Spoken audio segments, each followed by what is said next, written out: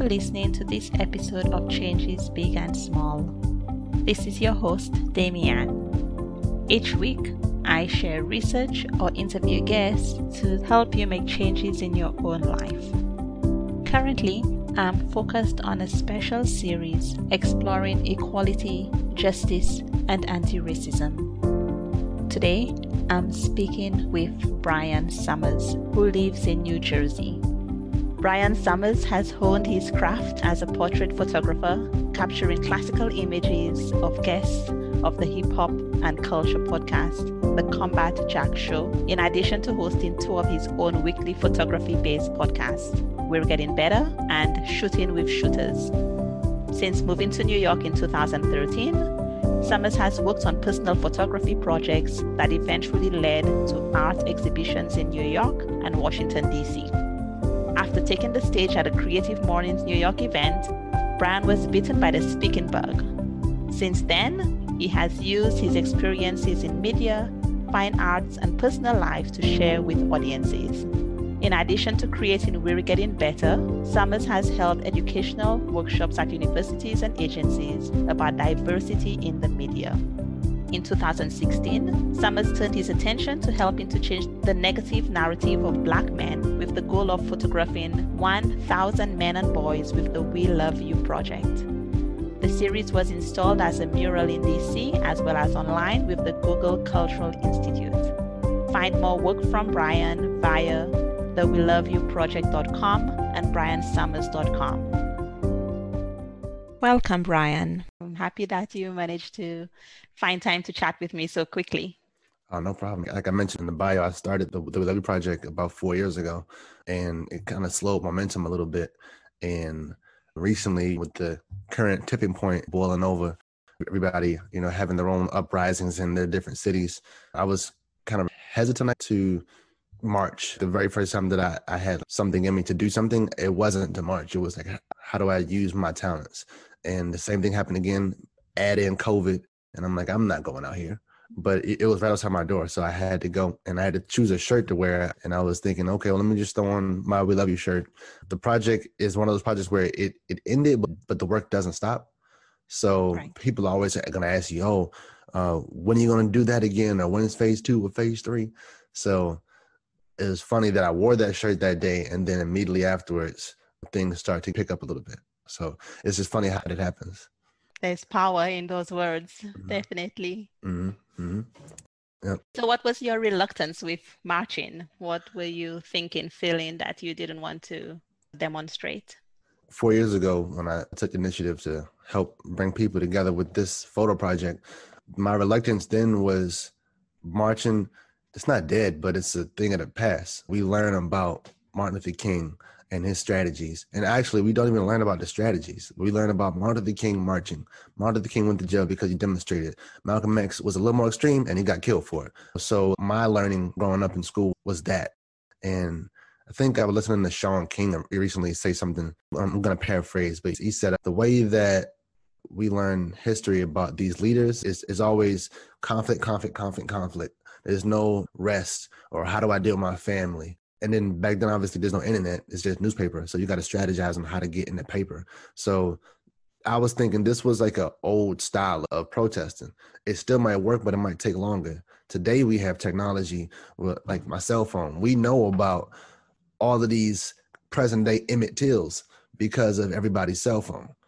But during the time of actual Emmett Till, we only knew about that one nationally because of the press that it got, or even Martin Luther King's, one of his demonstrations when they were in Alabama, I believe. The famous picture that we all know from civil rights history, it looks like a Black young man being attacked by a police dog. But in reading the Malcolm Gladwell book, I realized that was planned. We knew what the racist officers and the racist society was going to do and how they were going to react.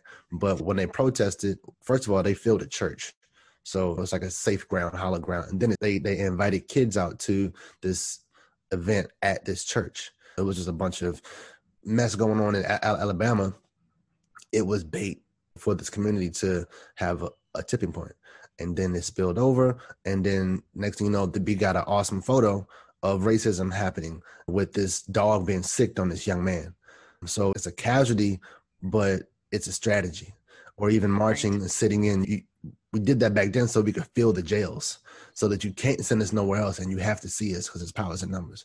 So the people now marching, are you prepared to go to jail and fill up the jail? Because that was the strategy back then, and how are we moving forward with it today? So I thought, for myself, from my own perspective, how can I contribute? If I'm already hesitant to march, I'm not the only one, but I don't want to go out and risk getting tear gassed or being another name when I can try to strategize from where I am in my seat. And if that's digitally, if I can reach people across the world faster than I can in the street, then that's my calling. And I can aid any Black Lives Matter movement by showing the visuals, or showing the people, showing the images of the Black lives that matter. So it sounds to me like you looked at the strategy that was used before, and through reading Malcolm Gladwell's book and your own thinking, you realized that, okay, this is not just about demonstrating. It's also about how do we get the visibility that we need in order to indicate that there is something wrong here and create the change that we want. Right. And so the project that you came up with was the We Love You project. And that is a project that shows representations of Black men in a way that they can portray themselves. Because so often when we see a Black man who's been killed or who's going through the courts in the news, it's the worst image that they could find. It's like, exactly, there was already something wrong with this person. Clearly, they deserve to be in trouble of some sort. Exactly. And it always gives me pause, because I always think these are human beings, regardless of whether or not they did something wrong. And I don't understand why this is the only perspective that you're showing. So I really appreciate the project and the work that you've been doing with showing a different perspective. I noticed that everybody wears a black shirt. Is this the We Love You shirt that you then gift participants in the project? Or is that different? So the way it initially worked out was we invited people out. It was like a regular digital call to, I want to call it models, but it's called to people to come take a picture. We just asked people to come wearing a black t-shirt. Obviously, we had to keep refining it, because some folks came out with like black sequin shirts or black mesh shirts. And I'm like, okay, I need a solid black cotton t-shirt, no graphic design on it. But yes, afterwards, we gifted them a We Love You shirt. But for some cities that we had a chance to go to, somebody might not come exactly in uniform. It might be a charcoal shirt. And we just say, okay, you can put the shirt on now, because I want the design on the shirt wasn't that high up, so I won't see We Love You. I'm actually wearing one right now, and you can't see it because the camera's cropped. So how did you decide on the black t-shirt? What were you going for with the aesthetic of the style that you use for the portraits? All right. So I think black was just subliminal. The whole thing about the portraits really was, I wanted people marching together digitally. It's like a solidarity. Even though it's one photo of you, it's you next to 999 other single photos. So I had a chance to actually install a mural in DC at Union Market. They have, just a bunch of white buildings. It's like almost like a campus of buildings, to be honest, but it's white buildings, and I have black shirts on white backgrounds. That way it's all neutral. You can focus on the person's face and not necessarily their color or shade of color, because everybody was black.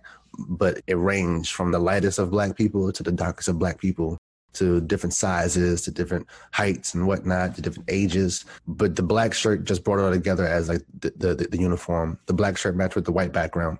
It just helped you focus more on the face. So everybody's centered in their photos. You can see them. It's who you think they are. I used to live in Brooklyn. And if you're familiar with Brooklyn, I used to stay in Bed-Stuy. And Brooklyn is split up by different neighborhoods and sections. So where I was living was Bed-Stuy, and the 3 streets over was Nostrand Avenue, right? So, by gentrification in every place in the world, it happens. But where I was staying was the part of Brooklyn, or part of Bed-Stuy, that was already being gentrified. The prices of houses were already going up higher than the rest of Brooklyn or the rest of Bed-Stuy. And as soon as you cross over Nostrand Avenue, going deeper into Bed-Stuy, you start to see cops patrolling 2 by 2 on every other street. Bedside's a condensed place, so it's not far to go to the next street. So it's 2x2 white cops patrolling down this black neighborhood. And I doubted any of these cops lived there, but me going to see one of my friends that lives in an area, I would go over and I'd see these cops all the time. And me, I don't know if it's me being from the South or not, but I'm a little more friendly, where I might wave more. So I acknowledge people. So when I'm walking and I see these cops, I say, how are you doing? All right. But these cops are doing their job.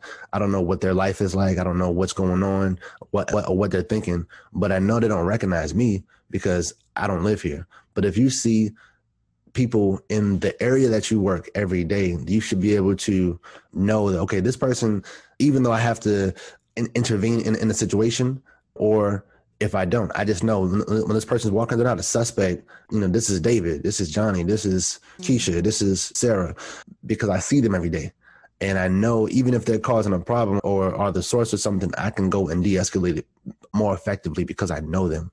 And if you see these images every day, even if you don't see that person, if you see these people that are in this neighborhood every day or somebody that looks like them, maybe you'll have a little more humanity or a little more compassion about this person because they are a person just like you. They have a family to go back to just like you. So that's one of the goals. And I think I was able to do that in DC with that mural. But that's the tangent reason for why they were wearing black shirts, just to make it all, about just the face.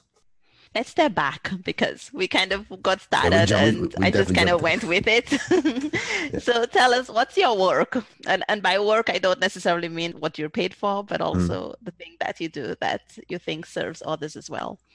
I'm an artist. I went to school for design, but I've always been immersed in art ever since I was a kid. So my literal work is I'm in the media and I'm a content creator. So it's predominantly photography. Previous jobs, I produce video content and podcasts, but my work seems to have been a calling, has been portrait photography and capturing photographs of people.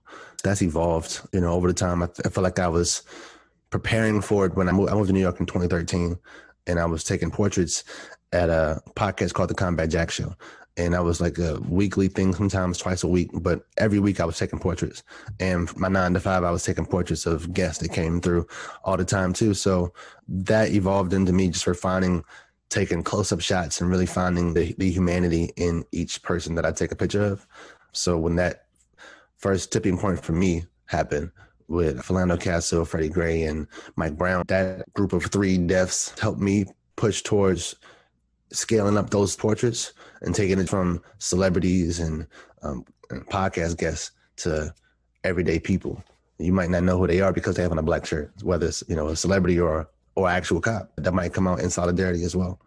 What is it about portraits that really captivates you? I'm not very good at photography, but I have some friends who are really into photography who love portraits as well. What is it about that captivates you?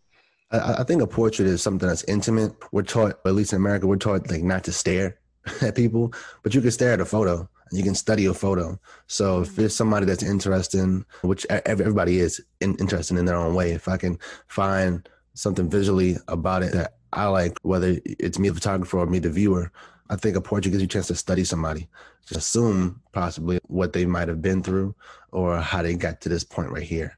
And then you can change up a portrait with the most subtle details, even though it's just a person's face or maybe like shoulders up. There's so much in somebody's expression, whether it's a smile, a frown, a squint, an accessory they might have on their face, stuff like that. It is captivating to me about portrait photography.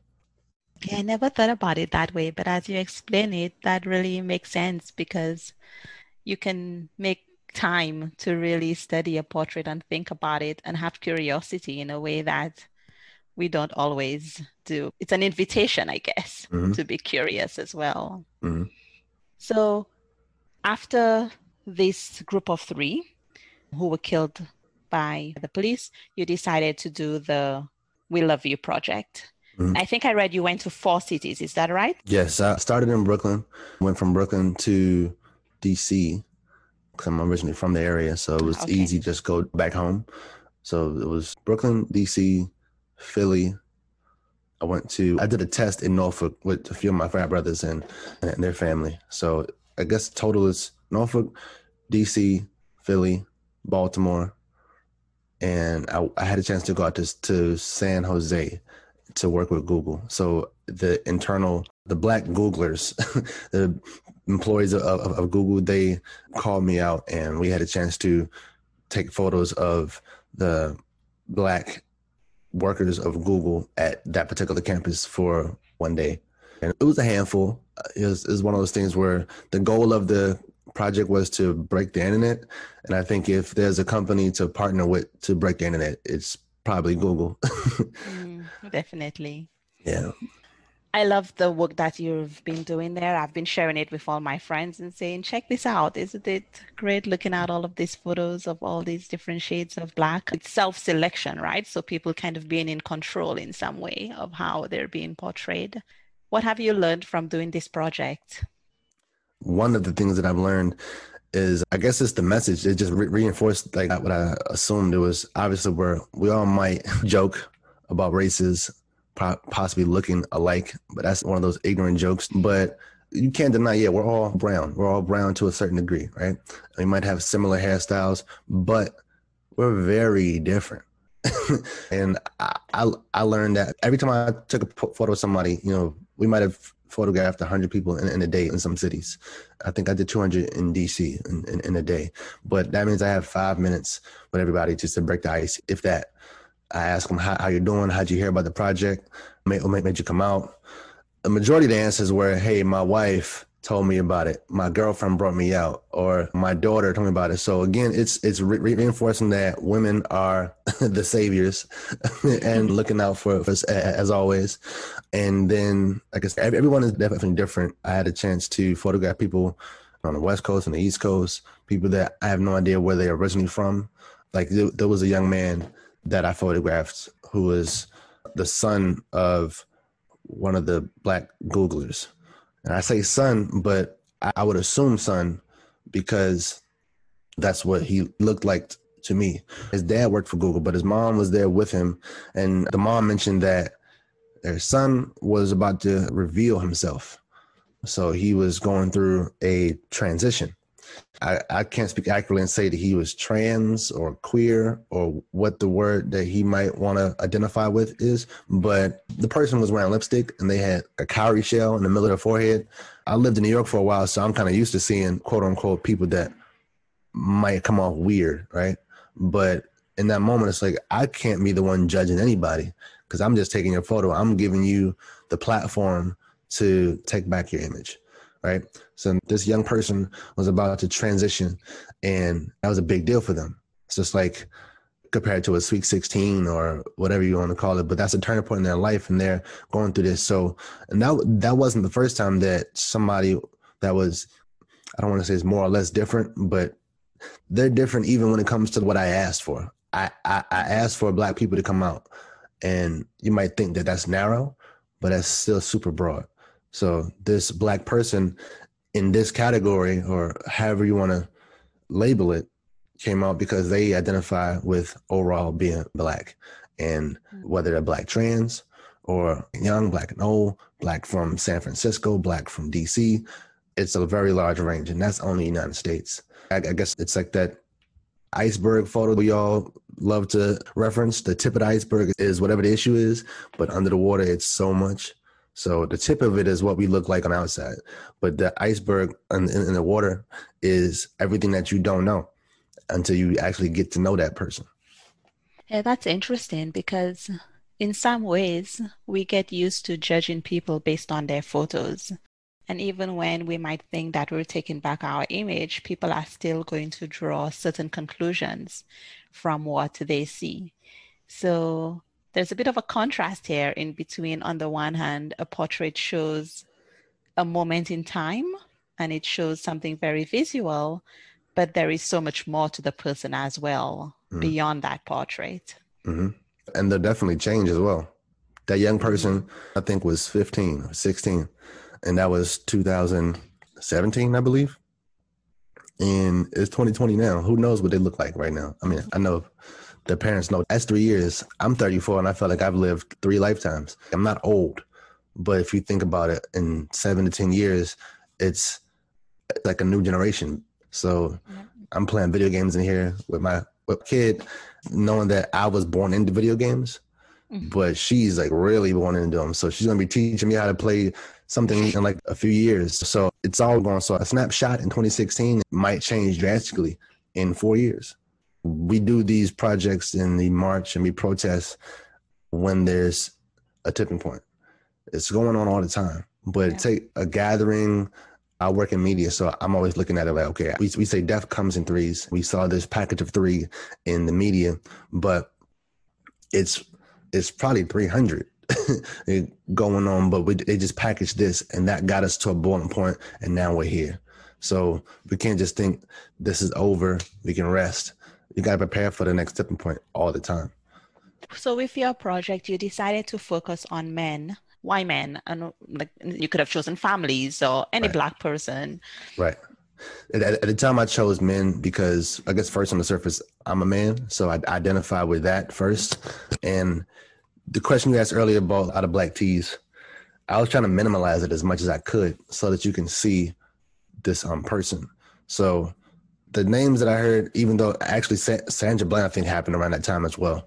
So yes, for like every 3 males that you hear being murdered in the news, there's always at least one that we decide to talk about, right? Even right now, which 3 men, 1 woman again.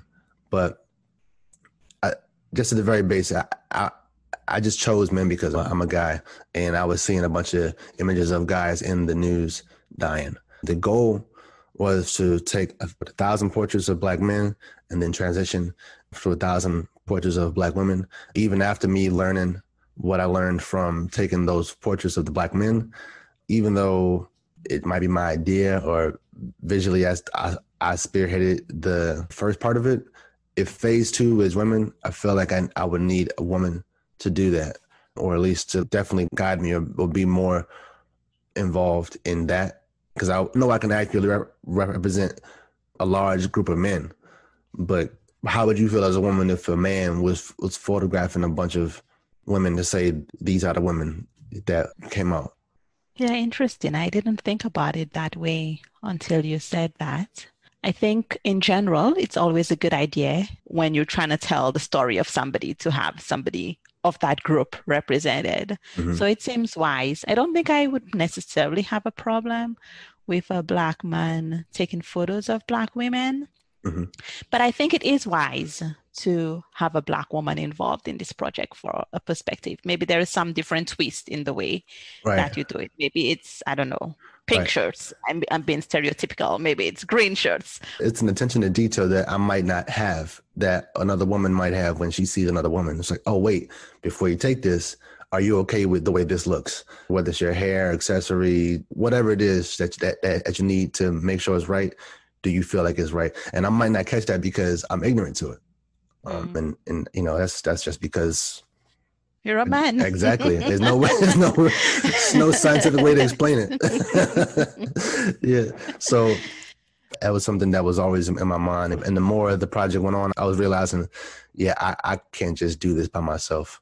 I can't be the lone photographer for this because people are going to nitpick about everything. If I choose 40 images of the people that I photographed, somebody's going to be like, you don't have any light-skinned people. You don't have any dark-skinned people in it. And I'm like, what are you talking about? I see this person being dark-skinned and you don't see it being dark-skinned. So it's a whole thing. So if I do something else, I mean, it's always going to happen. It's always going to be somebody saying, well, you should have did this. You should have did that. Yeah. Yeah, but I guess it does add some value to have another perspective. Mm-hmm. It's actually interesting because it's making me think of some of the stuff I'm reading about anti-racist work and how some white people don't think that there's anything wrong in their life if they don't know somebody who's Black. I'm trying to think of the range of people that we have in our lives. What does it add to our lives and what does it not? I've been getting a bunch of messages from friends. And in some cases, I know that I'm the only friend who looks like me. And so it's interesting when you think about representation and are you the only voice that represents a whole group of people? And what does that mean? Right.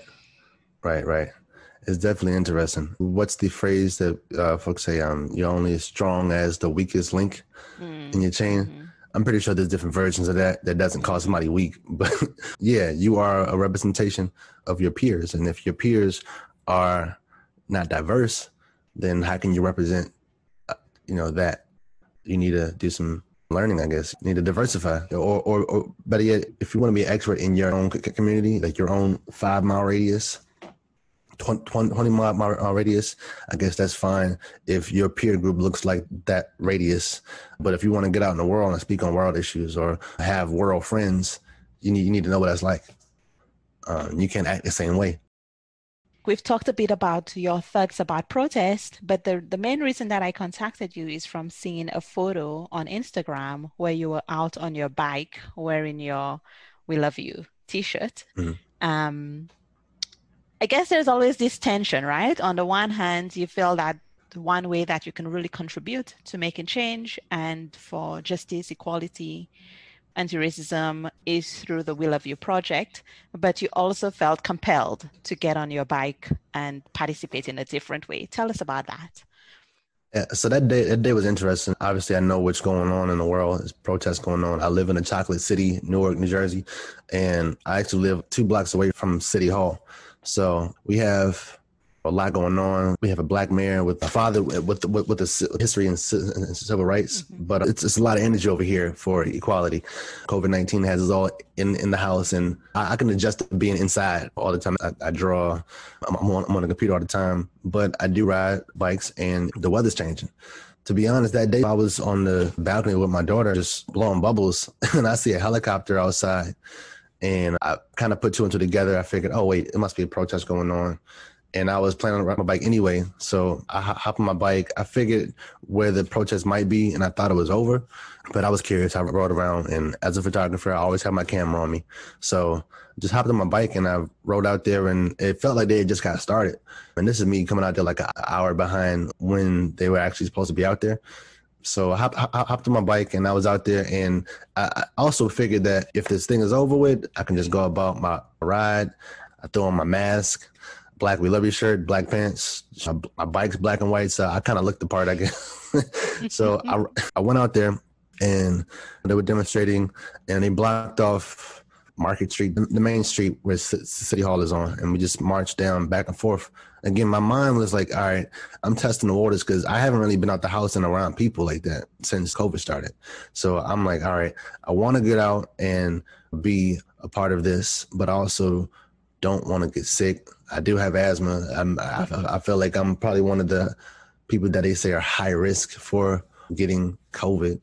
So that was the hesitance, really. And then again, I never really been out in a march like that. So I didn't know the rules. I didn't know if you had to register or what. But the bike helped me a lot because I was able to get out there. People were marching, and they were on one block for a certain amount of time. And then they started to move up and down the street. And we walked around the street at least once, up and down.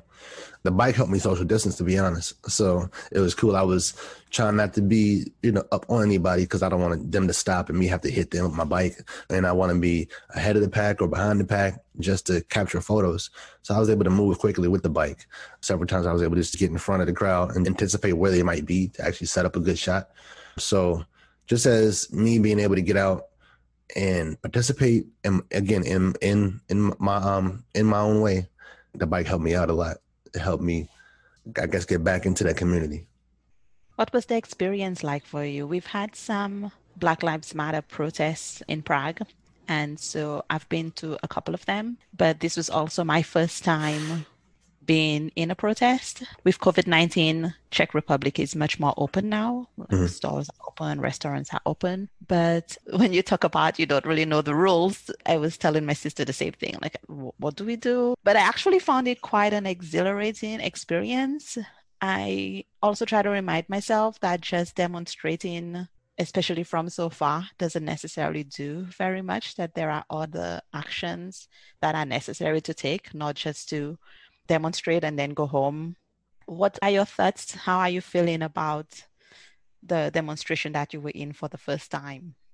I thought it was a good first time demonstration. It wasn't huge. 3 days or almost a week before the protest that I went to, they had another one in Newark, and it was about 12,000 people out there. So wow. When I went out, it felt more like 400 people. Okay. If that. I'm not really good with estimating numbers, but it wasn't 12,000. I could tell you that. Going out, I was looking for who might be in charge, who might be the organizers, just from who has a bullhorn in their hand, who might have a badge on or a particular uniform, who has the most neat sign. Those are the things that I'm looking for. Like, how can I identify who to talk to? Luckily, one of my friends was out there. He's a Newark-based photographer. He's capturing everything that's going on. He goes by the name of Dolo Photo on Instagram. He was out there. I knew he not the voice of the streets, but the camera of the streets in Newark, at least. So I knew I might expect to see him. So I kind of felt confident in knowing somebody else out there. But again, I'm trying to like weave in and out of people, because we marching, we chanting, and I want to make sure we all have our masks. You just never know. We forget about one crisis to deal with another. So you wash in one hand with a dirty hand. So how are you going to get clean?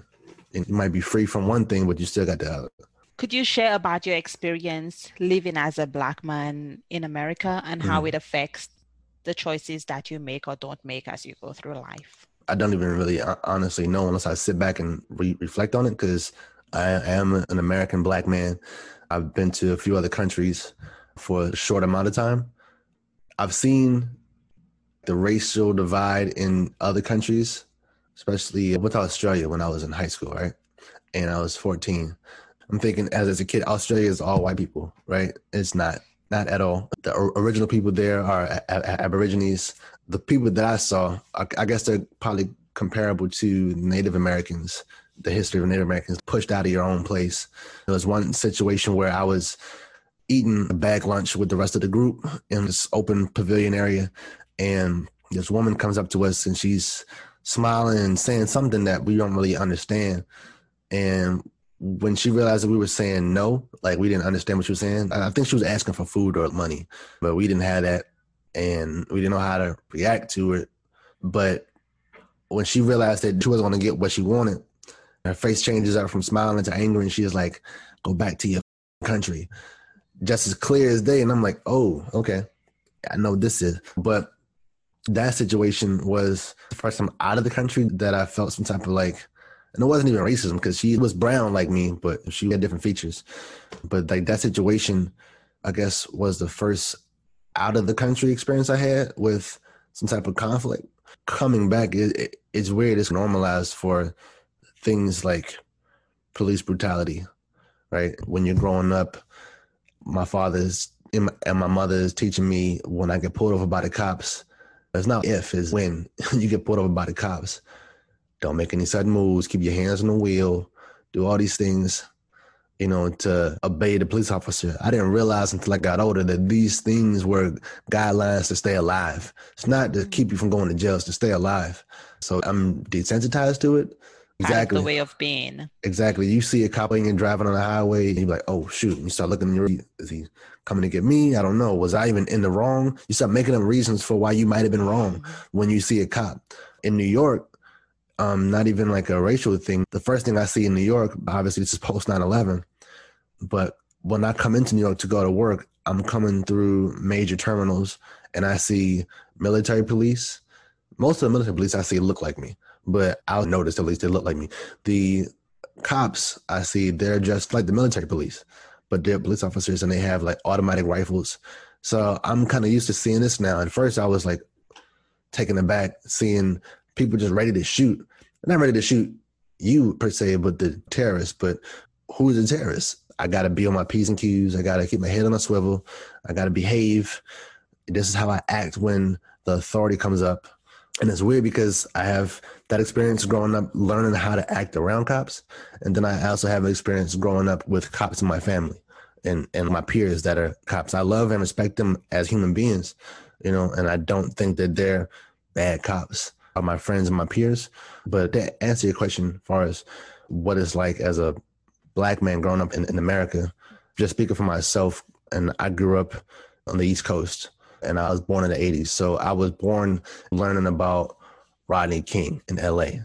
So if I ever go to LA, in my mind, I'm thinking, oh man, I got to watch out for these cops because that's an image that's in my mind. Or if I'm from Maryland, oh man, I can't go to Baltimore because Freddie Gray. oh man, I can't get to go to Chicago because every place has its own thing. As a kid, I'm thinking, oh, I'll never go to Mississippi. I'll never go to Alabama, Louisiana. Those are places where it's the most gruesome stories about slavery between that and the Caribbean. And then you hear how it's evolved. Like I mentioned in the beginning about Emmett Till, these kind of things all add up in the back of your mind. And I don't think other races that are over here necessarily think about that. I've heard some psychologists talk about the trauma of being Black, like the everyday trauma that's just life. And that's really coming home for me. What gives you hope? You have a young daughter. What's your hope for the next generation? I've been thinking about this recently. So I'm 34. I was born in the 80s. My parents were born in the 50s. They lived through a civil rights revolution. And their parents lived through an industrial revolution in America. My generation was born with hip hop. So it's a musical revolution. It's a technological revolution because we were born into the internet. And I started college when Facebook started. I'm born into this and I'm here to live through these different revolutions. I know that my daughter's just going to have her own revolution to live through. It's always going to be some type of social or civil revolution, civil rights. There's always going to be civil rights. Somebody's always going to feel like they're not treated equal. So there's always going to be that. But it's what else is going to aid your revolution? So technology is helping us to advance civil rights through social media, through photography, and being able to show something real time.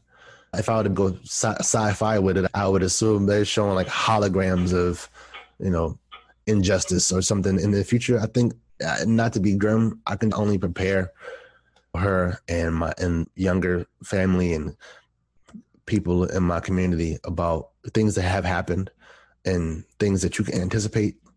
Because again, in the past 4 years, we've had 2 major tipping points in police brutality. Things are good for a little while. We might have a distraction, whether it's a Black president or the NBA comes back. Those things might be distractions to help people continue to do what they were doing.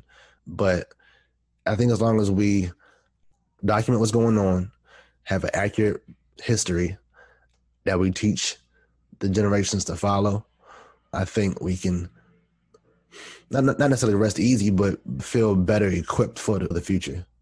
This is always going to be conflict.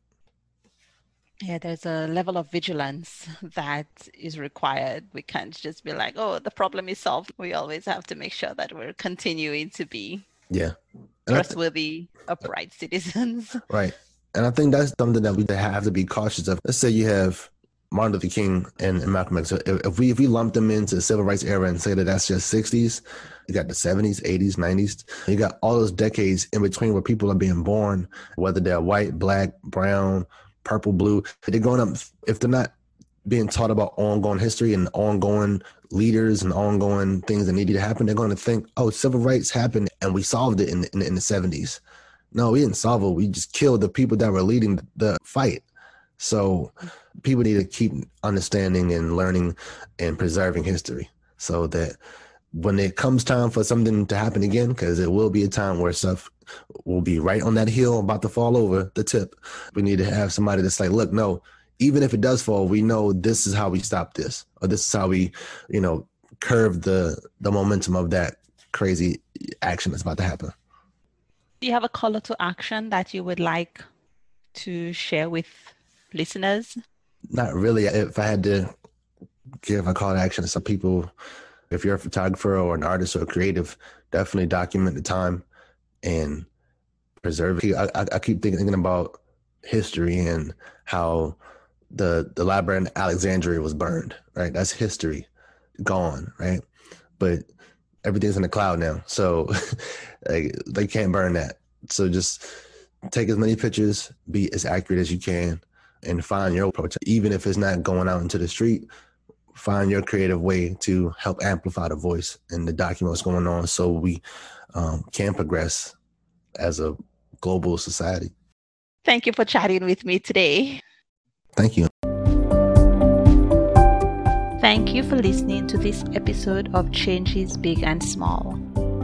If you think someone else would enjoy listening to this episode, please share it with them. All links and resources mentioned in the podcast can be found in the show notes at changesbigandsmall.com. If you'd like to be a guest on the podcast talking about Black Lives Matter, equality, or anti-racism, please submit a request by going to changesbigandsmall.com. You will find a link in the menu under Connect. You can also connect with me on Instagram, Twitter, Facebook, or by leaving a comment or any other show notes from previous episodes. We'd love to have you be part of the Changes Big and Small Facebook community. Join us next week for a new episode of Changes Big and Small. Have a great week.